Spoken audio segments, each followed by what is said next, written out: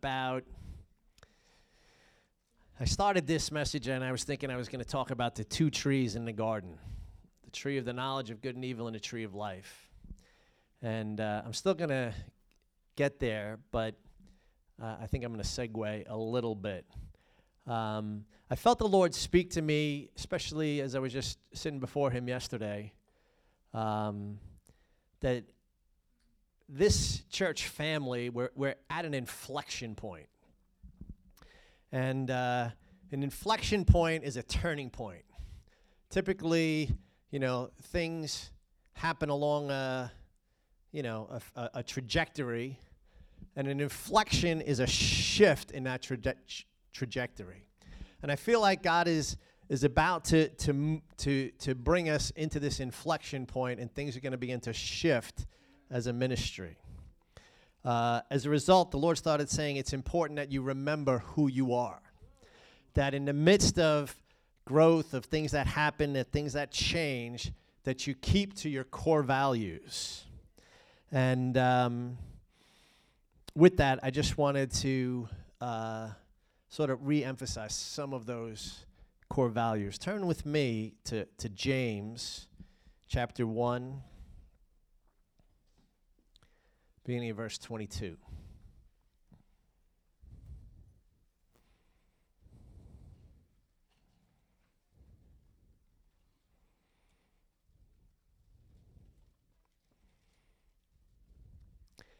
The Lord said to me, having begun in the spirit, you're never going to be made perfect in the flesh. Right? He said to me that through the book of Galatians. So it was no private revelation. And, what I love about the book of Galatians is here's a group of people in the geographical area around Galatia, the church, who begin with great outpouring of the Holy Spirit. And God's doing amazing things. And then somewhere along the line, they get off track.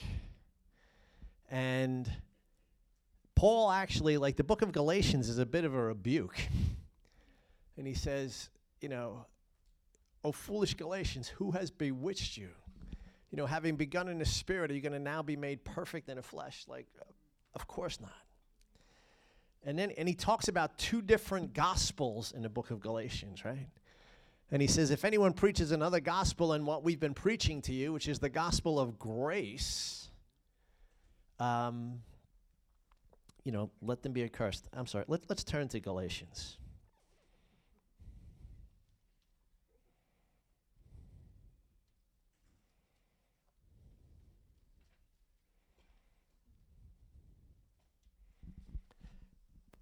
Galatians 1, verse 6.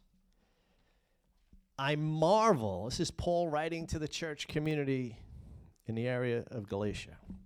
I marvel at your turning away so soon from him who called you in the grace of Christ to a different gospel. Grace is this amazing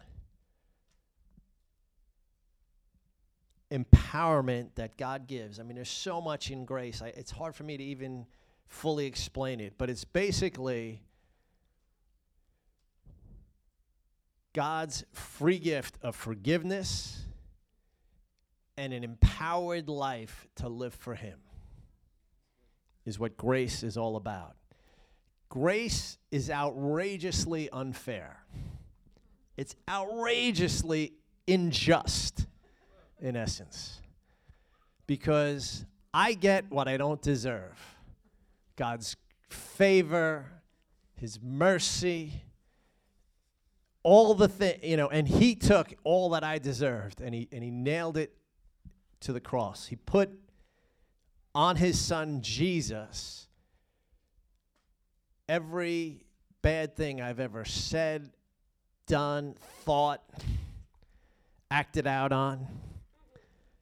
And Jesus took all of that on himself and suffered brutally.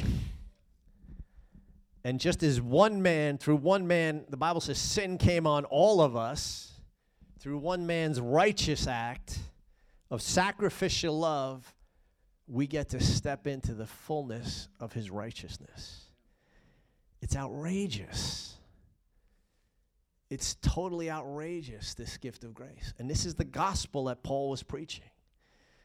And then he's rebuking it. How did you turn so quickly, so soon, from him who called you in the grace of Christ Jesus to some different gospel, which said, well, if you do certain things, you get circumcised, you follow all the laws, you try to be a really good person, then, God will be with you. No, that's not the gospel. The gospel is I reckon myself dead to myself and I live unto God. I receive the free gift of his grace. I receive Christ as my Savior because I can't do it on my own, and he comes and lives through me. And this is what's going to carry us to the next level. This living and walking in the grace of God is what's going to take us to another level in him. Turn with me now back to James 1. Beginning of verse 22.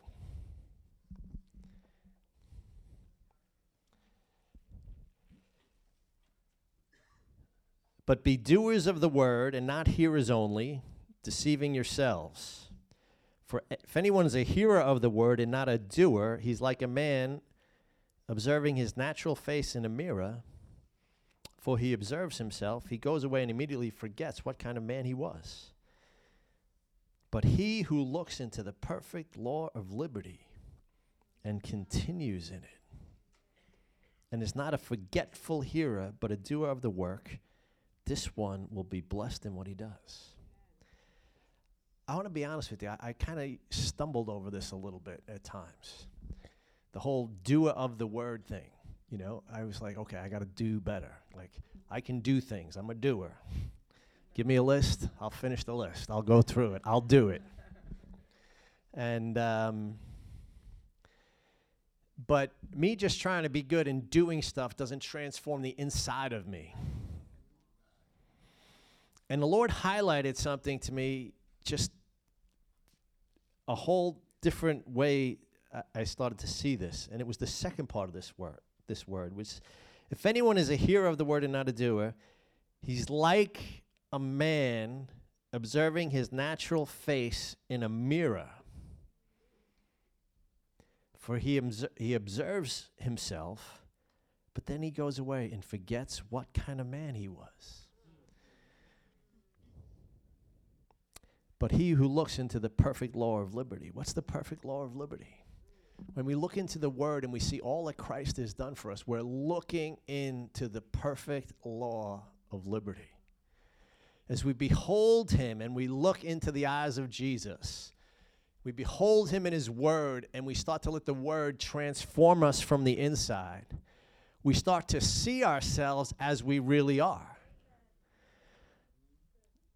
See, we have a lot of negative self-talk going on in our heads trying to tell us, you're not good enough, you're not smart enough, you're not pretty enough, you're not, fill in the blank, all the things we're not. And that plays over and over. But God starts to tell us who we are.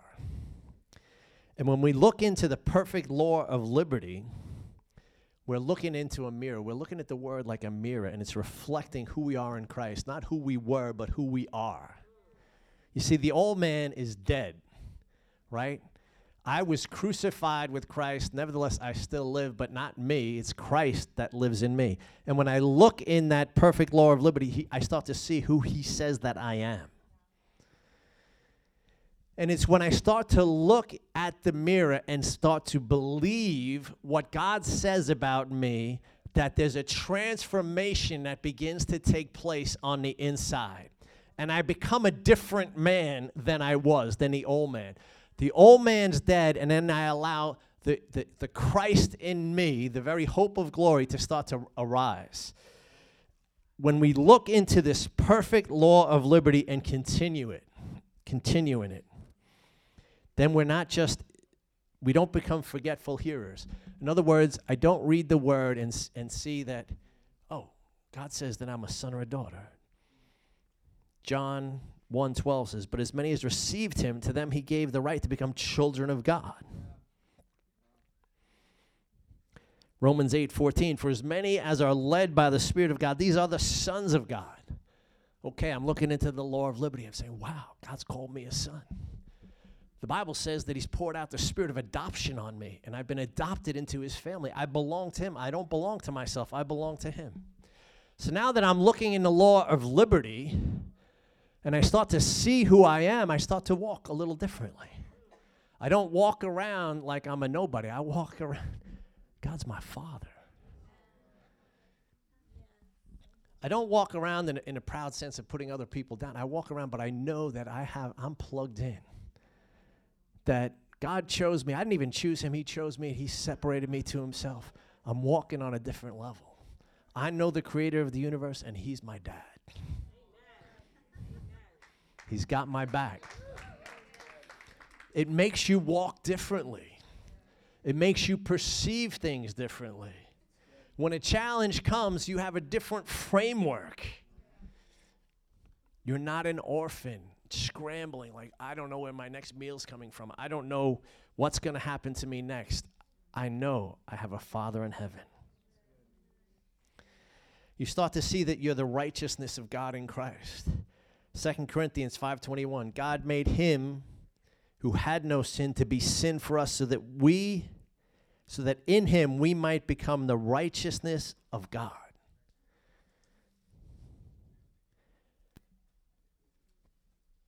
Wow. It's not my righteousness, it's his. I wear it as a breastplate.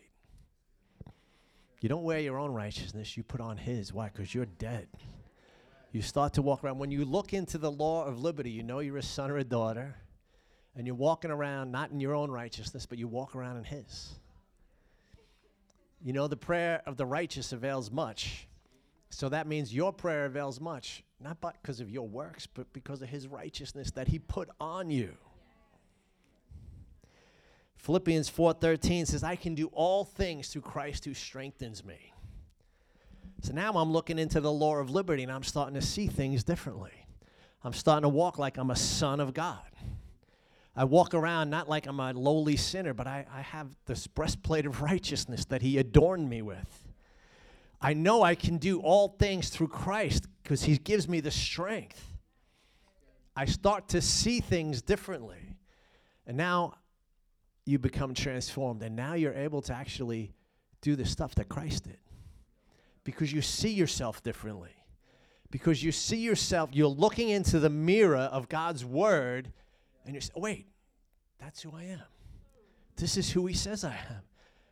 This is the transforming power of the gospel, that you can receive the grace of God and start to walk and live differently, perceive yourself differently, and as a result, everything around you changes because you carry yourself differently.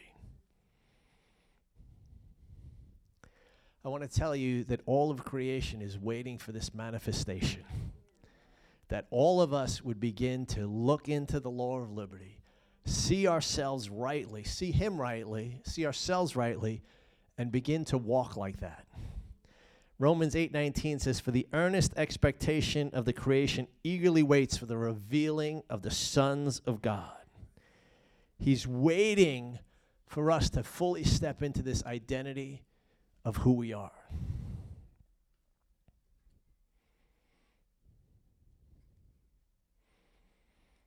God's about to catapult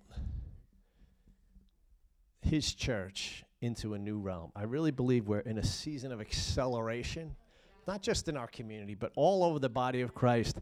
There's an acceleration of what he's doing. And I believe it's important that we get back to this, the gospel of grace, because it's not going to be about trying harder, working harder.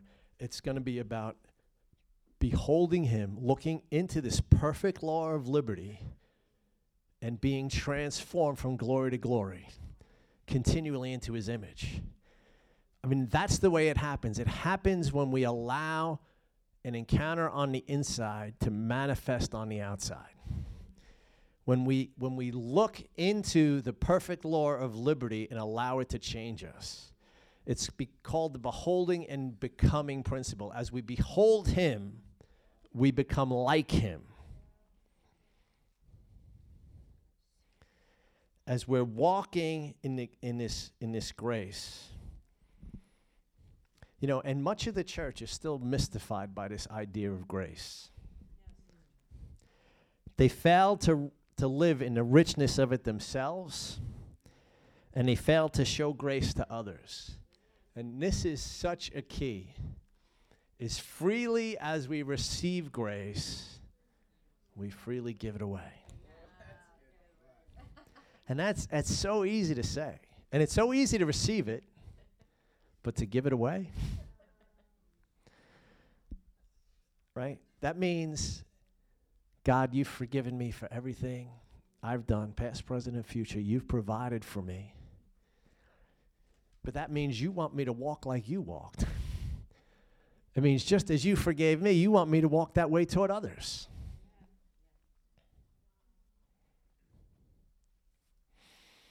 Many people are still trapped in a performance-based theology that thinks God's love must be earned or deserved.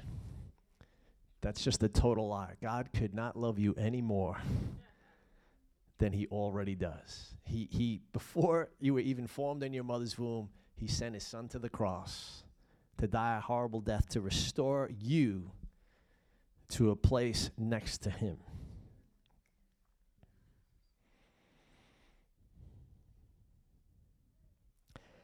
God's love and grace are gifts for us to receive. We don't deserve them.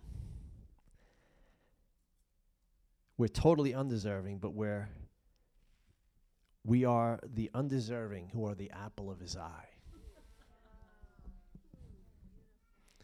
You know, when I talk about, when we got up, we spend extensive time in worship. I think we do. You know, we worship for a while and sing to the Lord and offer up a sacrifice of praise. And it's an offering unto the Lord. It really is an offering unto the Lord. You know, God doesn't need anything. He's totally sufficient in himself. He said to Job, if I were hungry, would I tell you? No. But he desires your worship. He desires, he's seeking those who will worship him in spirit and in truth, right? He's looking for those, you know, and you never have a better opportunity to worship God than we have here on earth, because it's in the midst of challenge, it's in the midst of contradiction, it's in the midst of stress and I don't know how this is going to work out, and God, where are you in the midst of this? That you say, I choose to worship you. God, I don't really understand what's going on, but I choose to give you thanks. God, I don't know how this is going to work out, but I trust you. It's when in the midst of this, and you only get to do this on earth. You only get to do it in this lifetime, because when we get to heaven, there's none of that. But in this weakness, in this brokenness, in this earth realm, when we're seeing through a glass darkly, we don't know the end from the beginning, but we trust him who is the end and the beginning. And we look at him and we offer up this sacrifice. All of heaven marvels at that. Because they look down and they're like, well, it's easy for us, but look at those guys.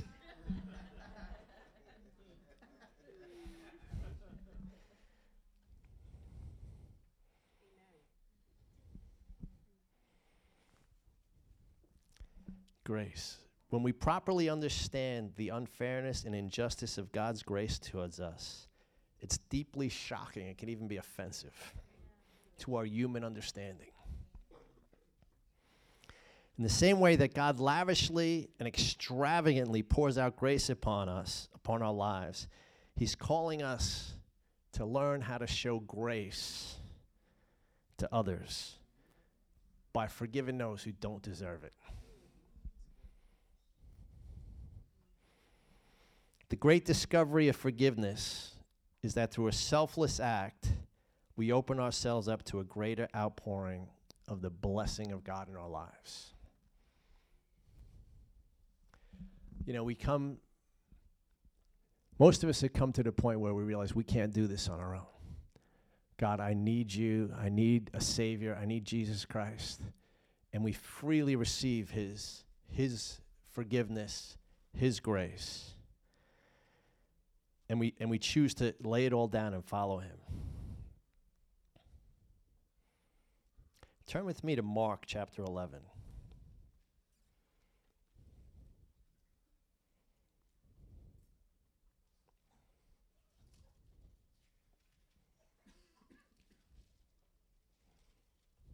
Beginning of verse 22.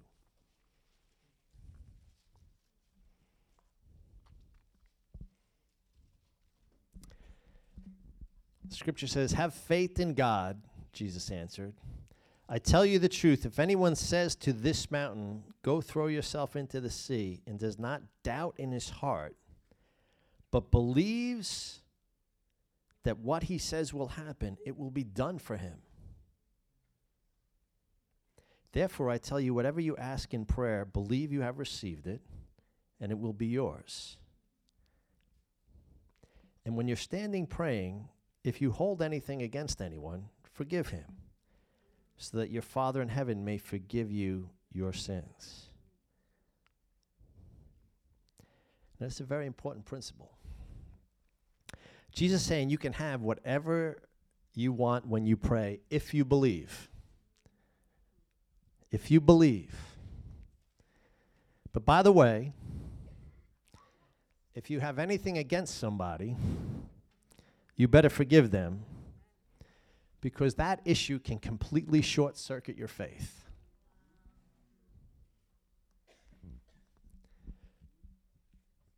You see, there's two distinct realms we can live in.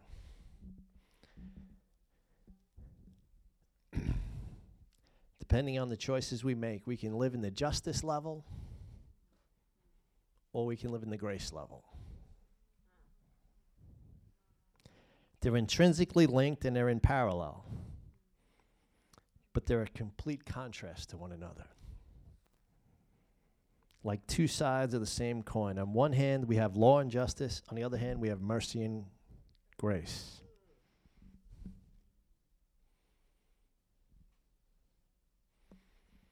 The grace level. This sums up the whole message of the new covenant. I, who am guilty, admit my sin and I need a Savior. I, who am guilty, admit my sin and need of a Savior. He comes into my life at my invitation, and I'm raised to a new level where I don't deserve to be. I move from justice, where I should rightly receive the full penalty for my sin, to grace, where I can walk freely in fellowship with him because of what Jesus has done for me. In the place of grace, the river of God flows through my life. It's a river of blessing, of healing, where the impossible becomes possible. It's the river of the Holy Spirit. We access it by childlike faith. Just believe.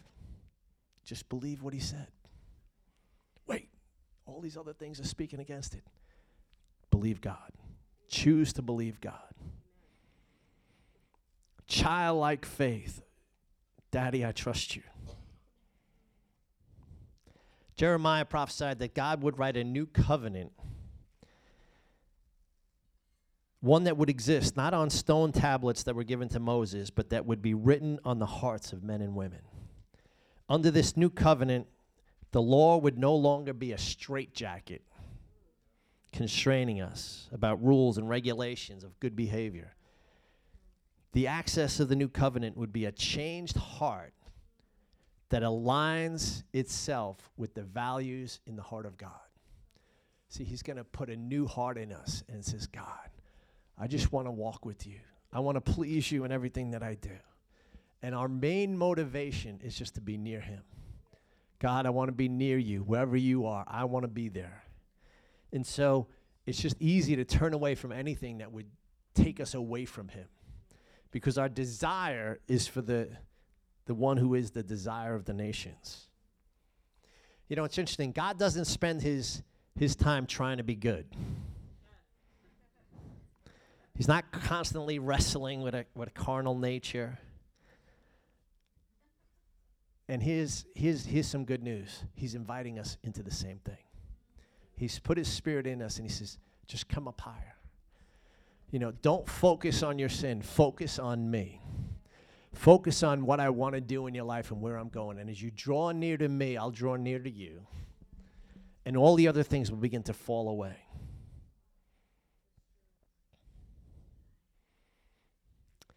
Ephesians 2:8 says, for by grace you've been saved through faith, not of yourselves. It's a gift of God. Just putting a bubble in all of the good works and popping it. It's not of yourselves. It's his grace. If we step into the realm of grace, everything changes.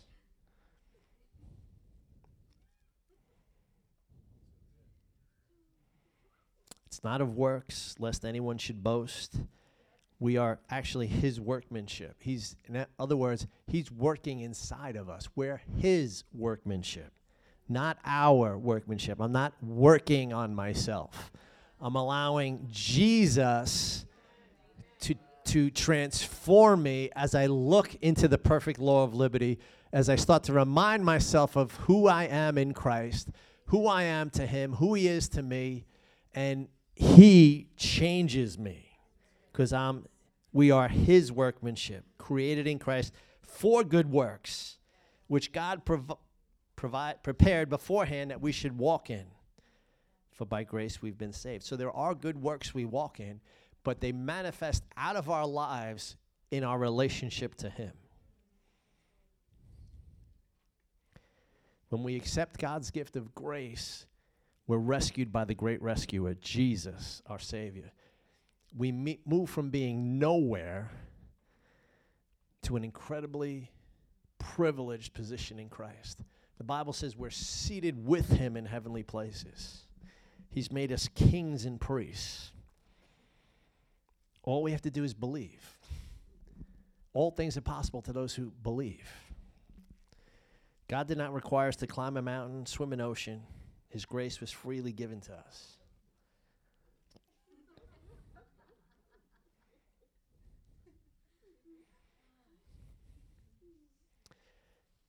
So here's the thing. As soon as we begin to talk about the free gift of God's grace in this way, the issue of sin and how we handle it soon raises its head. Sin takes many forms, but in every case, the root of it is selfishness. Sin is doing something out of lust, greed, arrogance, usually at someone else's expense. You know, it wounds that person or it just wounds the heart of God. I suspect, like me, many of you, we tend to minimize our own sins, and sometimes we magnify those that are committed against us. We have a double standard. We want mercy from God and others for all we've done wrong, but we want justice from him when someone else does something to us or someone we love.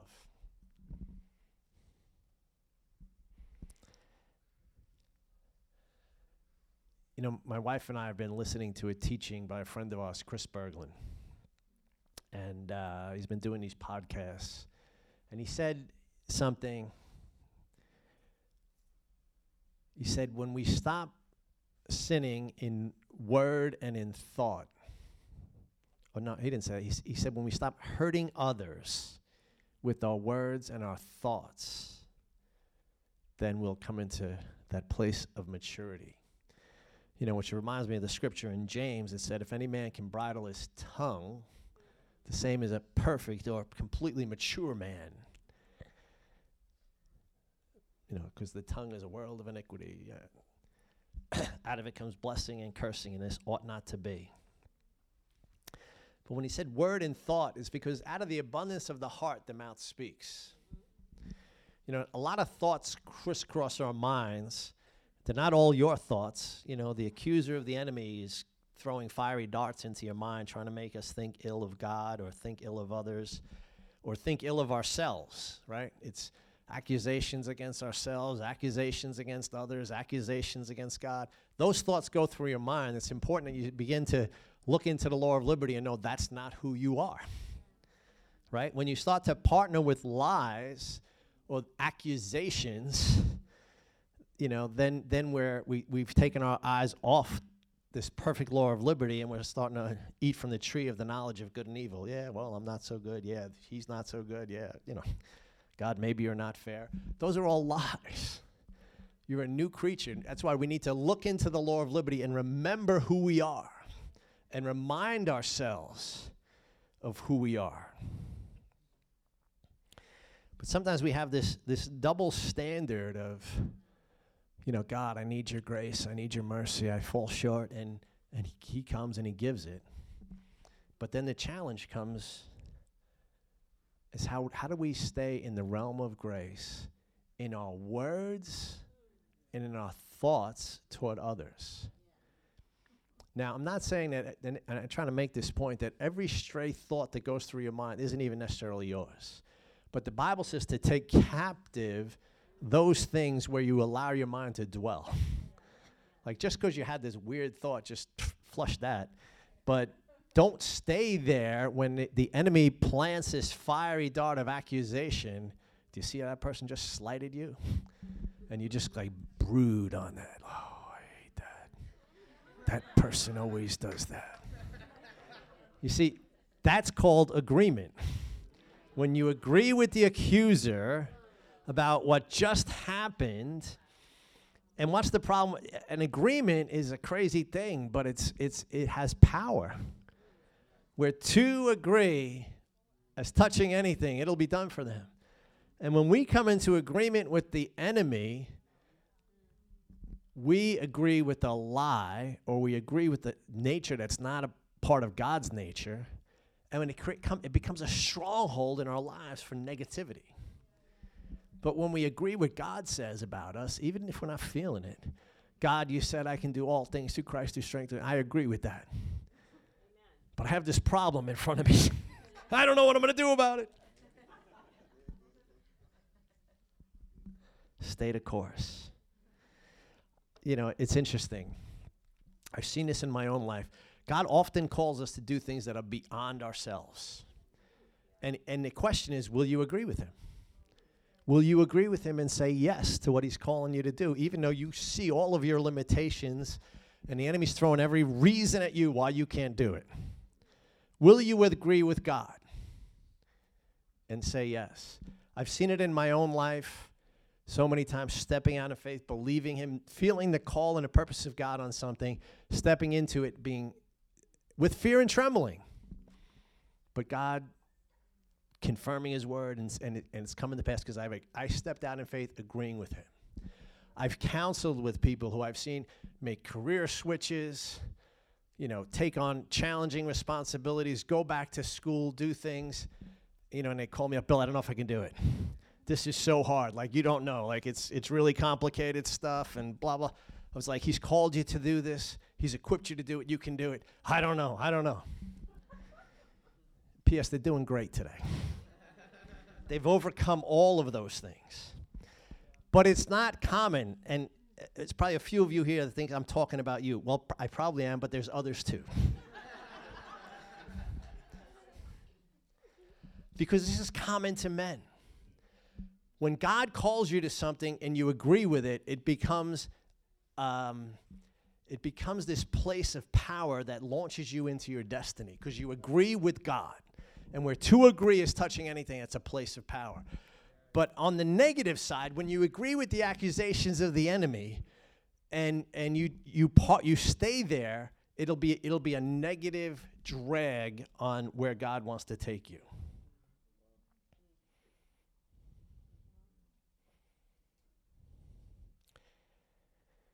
Turn with me to Matthew 18.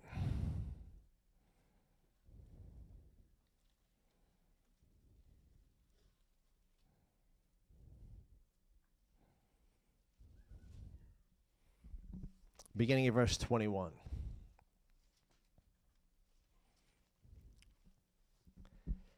Peter came to Jesus and asked, Lord, how many times shall I forgive my brother or sister who sins against me? I'll be generous. How about I do it like 7 times? Like, most people fool me once, okay, fool me twice. But I'll do it 7 times.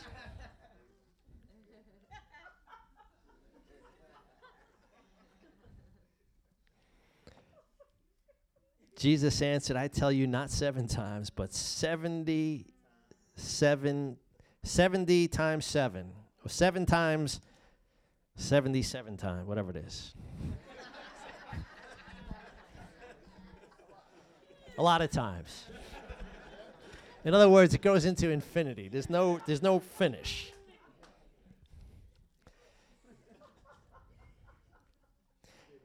And then he says, therefore the kingdom of heaven is like. Anytime you read in the scripture, especially in the Gospels, where Jesus says the kingdom of heaven is like, you should begin to highlight, because this is important. Because this is how heaven operates. And our prayer is, God, your kingdom come on earth as it is in heaven. So when I hear the kingdom of heaven is like, I want to know, because I want to align my life, the way I think, what I do, I want to align it with heaven. The kingdom of heaven is like a king who wanted to settle accounts with his servants. So as he began the settlement, a man who owed him 10,000 bags of gold was brought to him. Since he was not able to pay, the master ordered that he and his wife and his children and all that he had be sold into slavery to repay the debt. At this, the servant fell on his knees before him and said, be patient with me, he begged. I'll pay back everything. Now the servant's master took pity on him, and he canceled the debt and let him go. But when that servant went out, he found one of his fellow servants that owed him 100 silver coins. He grabbed him and began to choke him. Pay me back what you owe. His fellow servant fell on his knees and begged him, be patient with me and I'll pay you back everything. But he refused and said, he went off and had the man thrown into prison until he could pay the debt. Now when the other servants saw what had happened, they were outraged. And they went and told their master everything that had happened. Then the master called the servant and said, you wicked servant, I canceled all the debt of yours because you begged me. Shouldn't you have had mercy on your fellow servant just as I had on you? In his anger, his master handed him over to the jailer to be tortured until he should pay back all he owed. Now listen to this. This is how my heavenly Father will treat each of you unless you forgive your brother or sister from your heart. Wow. Wow.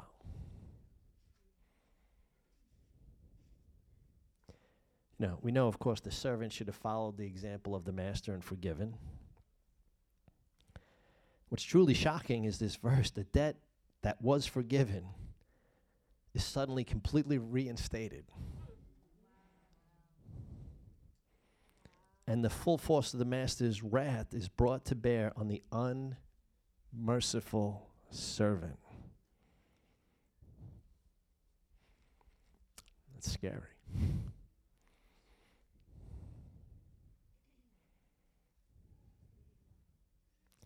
This is a very serious implication when I read that. Can I have mercy for me and justice for you? God, give me mercy, but I want justice over here. No way. You can have justice or you can have mercy. It's one or the other. You can't choose to have both. You want to live in the justice level? You want just eye for an eye, tooth for a tooth? Okay. But that means that that's all you get. And we've all fallen short. You know, one of my favorite Broadway shows was Les Miserables. I don't know how many have seen it. You could have seen the movie. But who was the inspector? Was it Javert in that? The law is the law.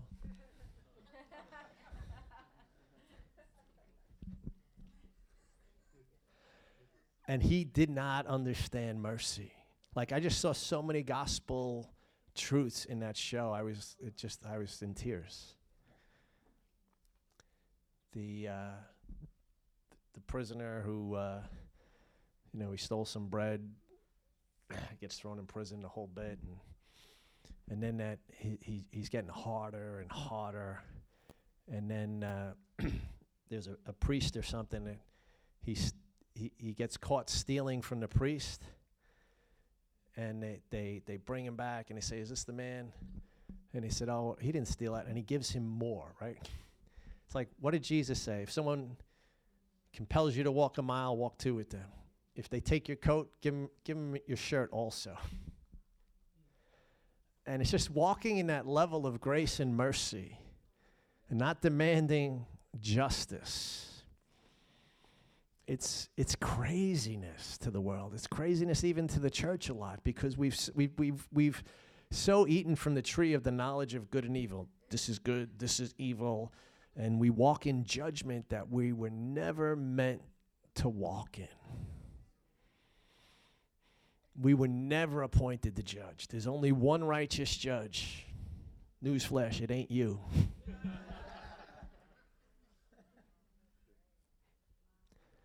There's only one righteous judge.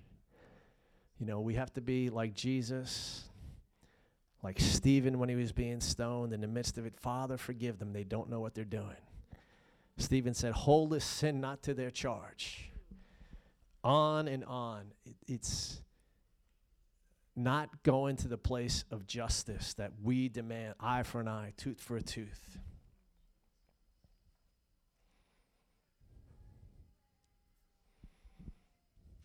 If we want mercy, we have to move to a higher plane of operation. We have to live to a higher standard. Under grace, what happens if someone comes along and puts out my eye? What happens if someone comes along and commits any kind of offense against me in word? What happens under grace? Nothing. We choose to forgive that person. We leave the issue of justice in God's hands. It's that simple. We say, God, I trust you. You're the only righteous judge. What worries us most about forgiving someone who sins against us? Are they just going to get away with it? If I forgive them, are they just going to get away with it?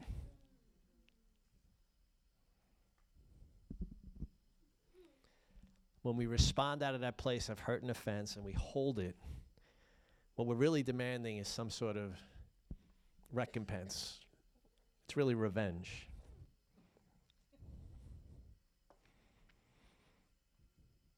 The devil is pleased because he loves living in the law. The law was the greatest gift he ever had. The law led to death, and he's all about that. He wants us to live in the place of the law and just be in bondage. And every time we receive this outrageous gift of God, this gift of grace, forgiveness of our sins, right standing with God, access to the throne room, being called sons and daughters. And every time we step out of that place and walk into judgment against others, the devil rejoices. Now he's on my field. And he can say, God, you have to reinstate everything. He wants to see that all of the penalty reinstated. But when we stay in a place of grace, we walk in a place that the devil can't even access. You're walking in third heaven realms, seated with Christ Jesus, and the devil's got no access to you or your life.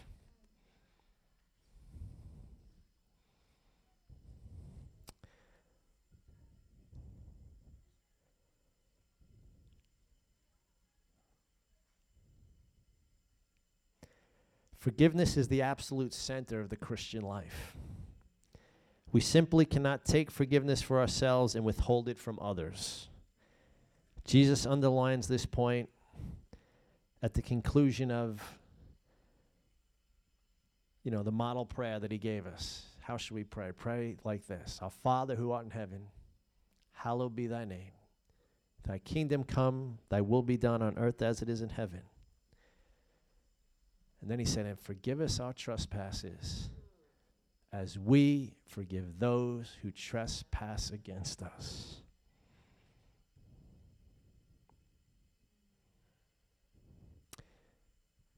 Matthew 6:14 and 15 says, for if you forgive men when they sin against you, your heavenly Father will also forgive you.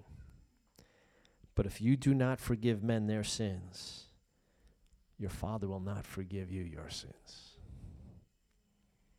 This is central to the Christian walk. Freely we receive grace. Freely we have to give it away. You surrender your right to be offended. Psalm 119 says, great peace have those who love your law, and nothing shall offend them. Are you unoffendable? If you're not, maybe you're still alive and not dead in Christ, right? The Bible says, I've been crucified with Christ. Nevertheless, I live. You see, when we're dead, we're unoffendable. Totally unoffendable. See, the problem with living sacrifices, and that's what he called us all to be, we're living sacrifices. The problem is that living sacrifices keep trying to crawl off the altar. This hurts too much. Got to stay there. Die to yourself.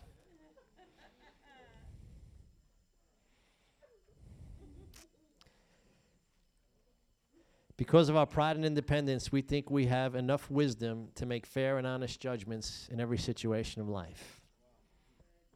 Let me say that again.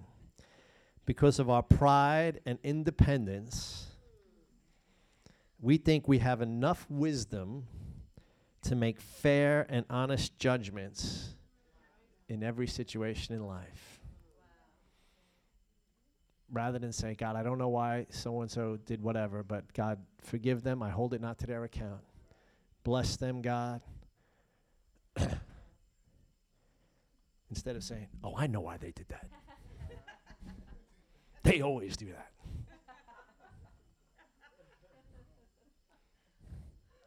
So here's the challenge, though, and this is where I was challenged by my friend Chris Berglund. If we stop hurting people in our words and our thoughts. Like, how many thoughts do we allow? And when I say thoughts, I mean the things that you ponder, right? Not the stray thoughts, because, listen, the enemy's throwing fiery darts at your mind. I get that. But it's, where do you allow your mind to park? Where do you stay? What do you meditate on? Do you go home meditating like, I can't believe this person didn't invite me to their party? And silly, but it's those things go on. Or whatever it is. Where do you, instead of saying, God, just I release grace, cover them in mercy, forgiveness, and don't allow your mind to park there. I say all this because I really do believe we're moving to a new level as a family of believers in this community. I believe God is raising the water level of his Holy Spirit activity across the city. We've been moving in a certain level of whatever, hiddenness and God's here, but I think things are gonna come off the charts. I think things are gonna go off the charts, and that could be exciting, but really, you're actually challenged more in your prosperity or the praise you receive. I mean, it says in Proverbs that, a man's character is tested by the praise he receives. And you say, what? Like, that sounds weird to me. Like, I always thought you're tested when people are coming against you and challenging you and, I mean, I think it's easy to be humble in those circumstances, like, kind of. But when all of a sudden the praise and, you guys are great, all this stuff keeps coming, it's so that can actually turn your heart easier than the pressure. That can turn your heart easier than the pressure. And so God is saying, as I begin to pour out my Spirit on you, and across the church, I really believe it's going to happen across the church. I don't want to say, like, we're just His, and it's His grace, right? That's what we're talking about. Not because we've worked at something or whatever. It's part of His end-time plan to beautify His bride and make us without spot or wrinkle and bring us up and to demonstrate Christ to the world. It's His grace, not because we've done something special. So it's not deserved, so we got to, remove the pride. But as those things start to happen, and you see it throughout history, if you study even revivals and great men used of God, sometimes what can kill a revival is people starting to think that they did something or that they're sort of special. I mean, you're special to God. We're the apple of His eye because He chose us. But that's the whole body of Christ. And we want to be humbled in the fact that, God, I know how weak and broken this vessel is. Thank you that you chose to do this anyway. And that's His grace. And He does choose to do that. But when you start to have a level of success, and I've seen this even in my personal life, where I've had to check my heart. You start to experience success and you start to think more highly of yourself than you ought to think of yourself. And God has a way of bringing you around and praise God for the chastisement of the Holy Spirit. It's called correction. No correction at the moment seems pleasant, but it serves to bring you to maturity. And God wants us to, so when He said, you don't forget who you are. And who we are was this weak company of people who just wanted to come together and praise the Lord. And just create a resting place for His habitation. Just, when we started, some of you heard that the pastor in the church that I came out of said, people going to the bananas, churches die there. I said, well, we're not going necessarily to plant the church. We're just going to praise. We're going to lift up the name of Jesus and see what He wants to do. So we had a different motivation of our heart. And it was just to preach before the Lord. We're called to be kings and priests. But what does a priest do? A priest ministers to God on behalf of the people.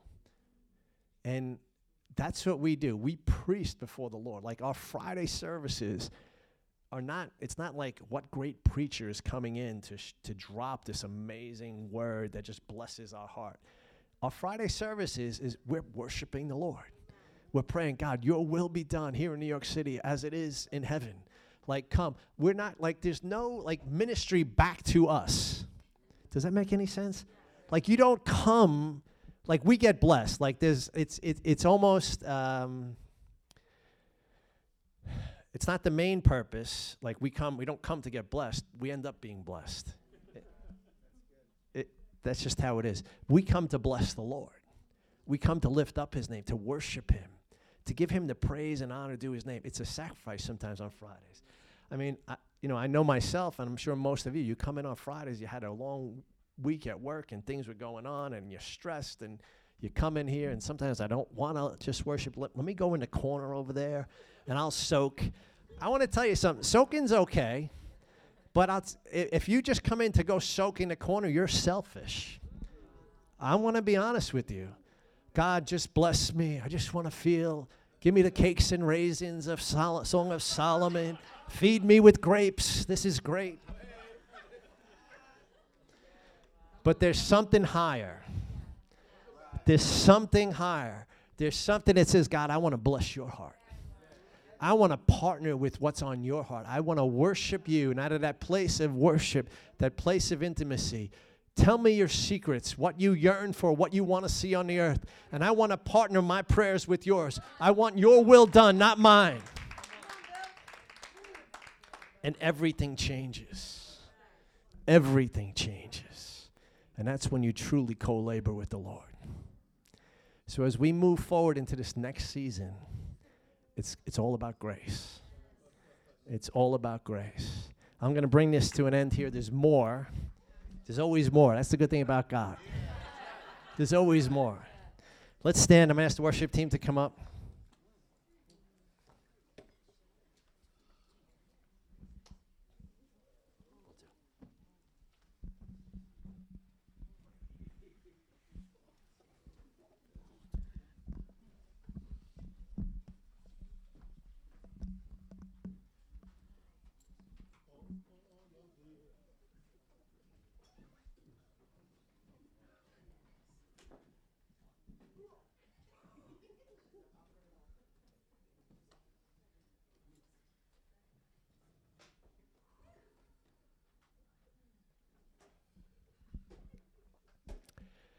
So as I'm sharing about this grace that's available to all of us, I just want to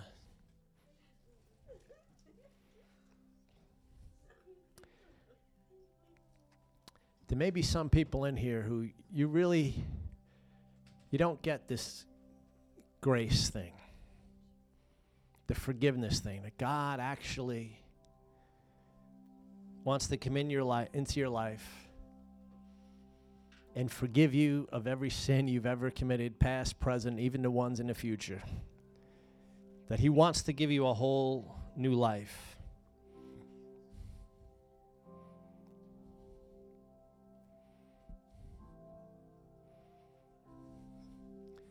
But if you're willing today just to admit what's obvious to all of us, to you, to everyone, to me, in my own life, that I'm guilty. I have fallen short. I've fallen short of the glory of God. I've fallen short of even who I wanted to be in my own life. I've fallen short.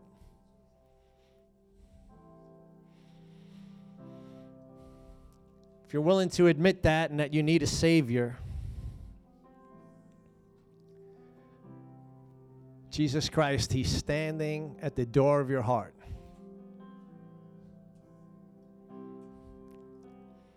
And he's saying, come to me, all you who are burdened and heavy laden. And he wants to give you rest. He wants to take you out of that place from where you're trying and things aren't working well. And if you want to walk in newness of life, if you want to receive the grace of God and just know what it means to have a relationship with God, and that all your striving and everything else you can lay it down, I just want to invite you to come forward. Because we're all in need of a Savior.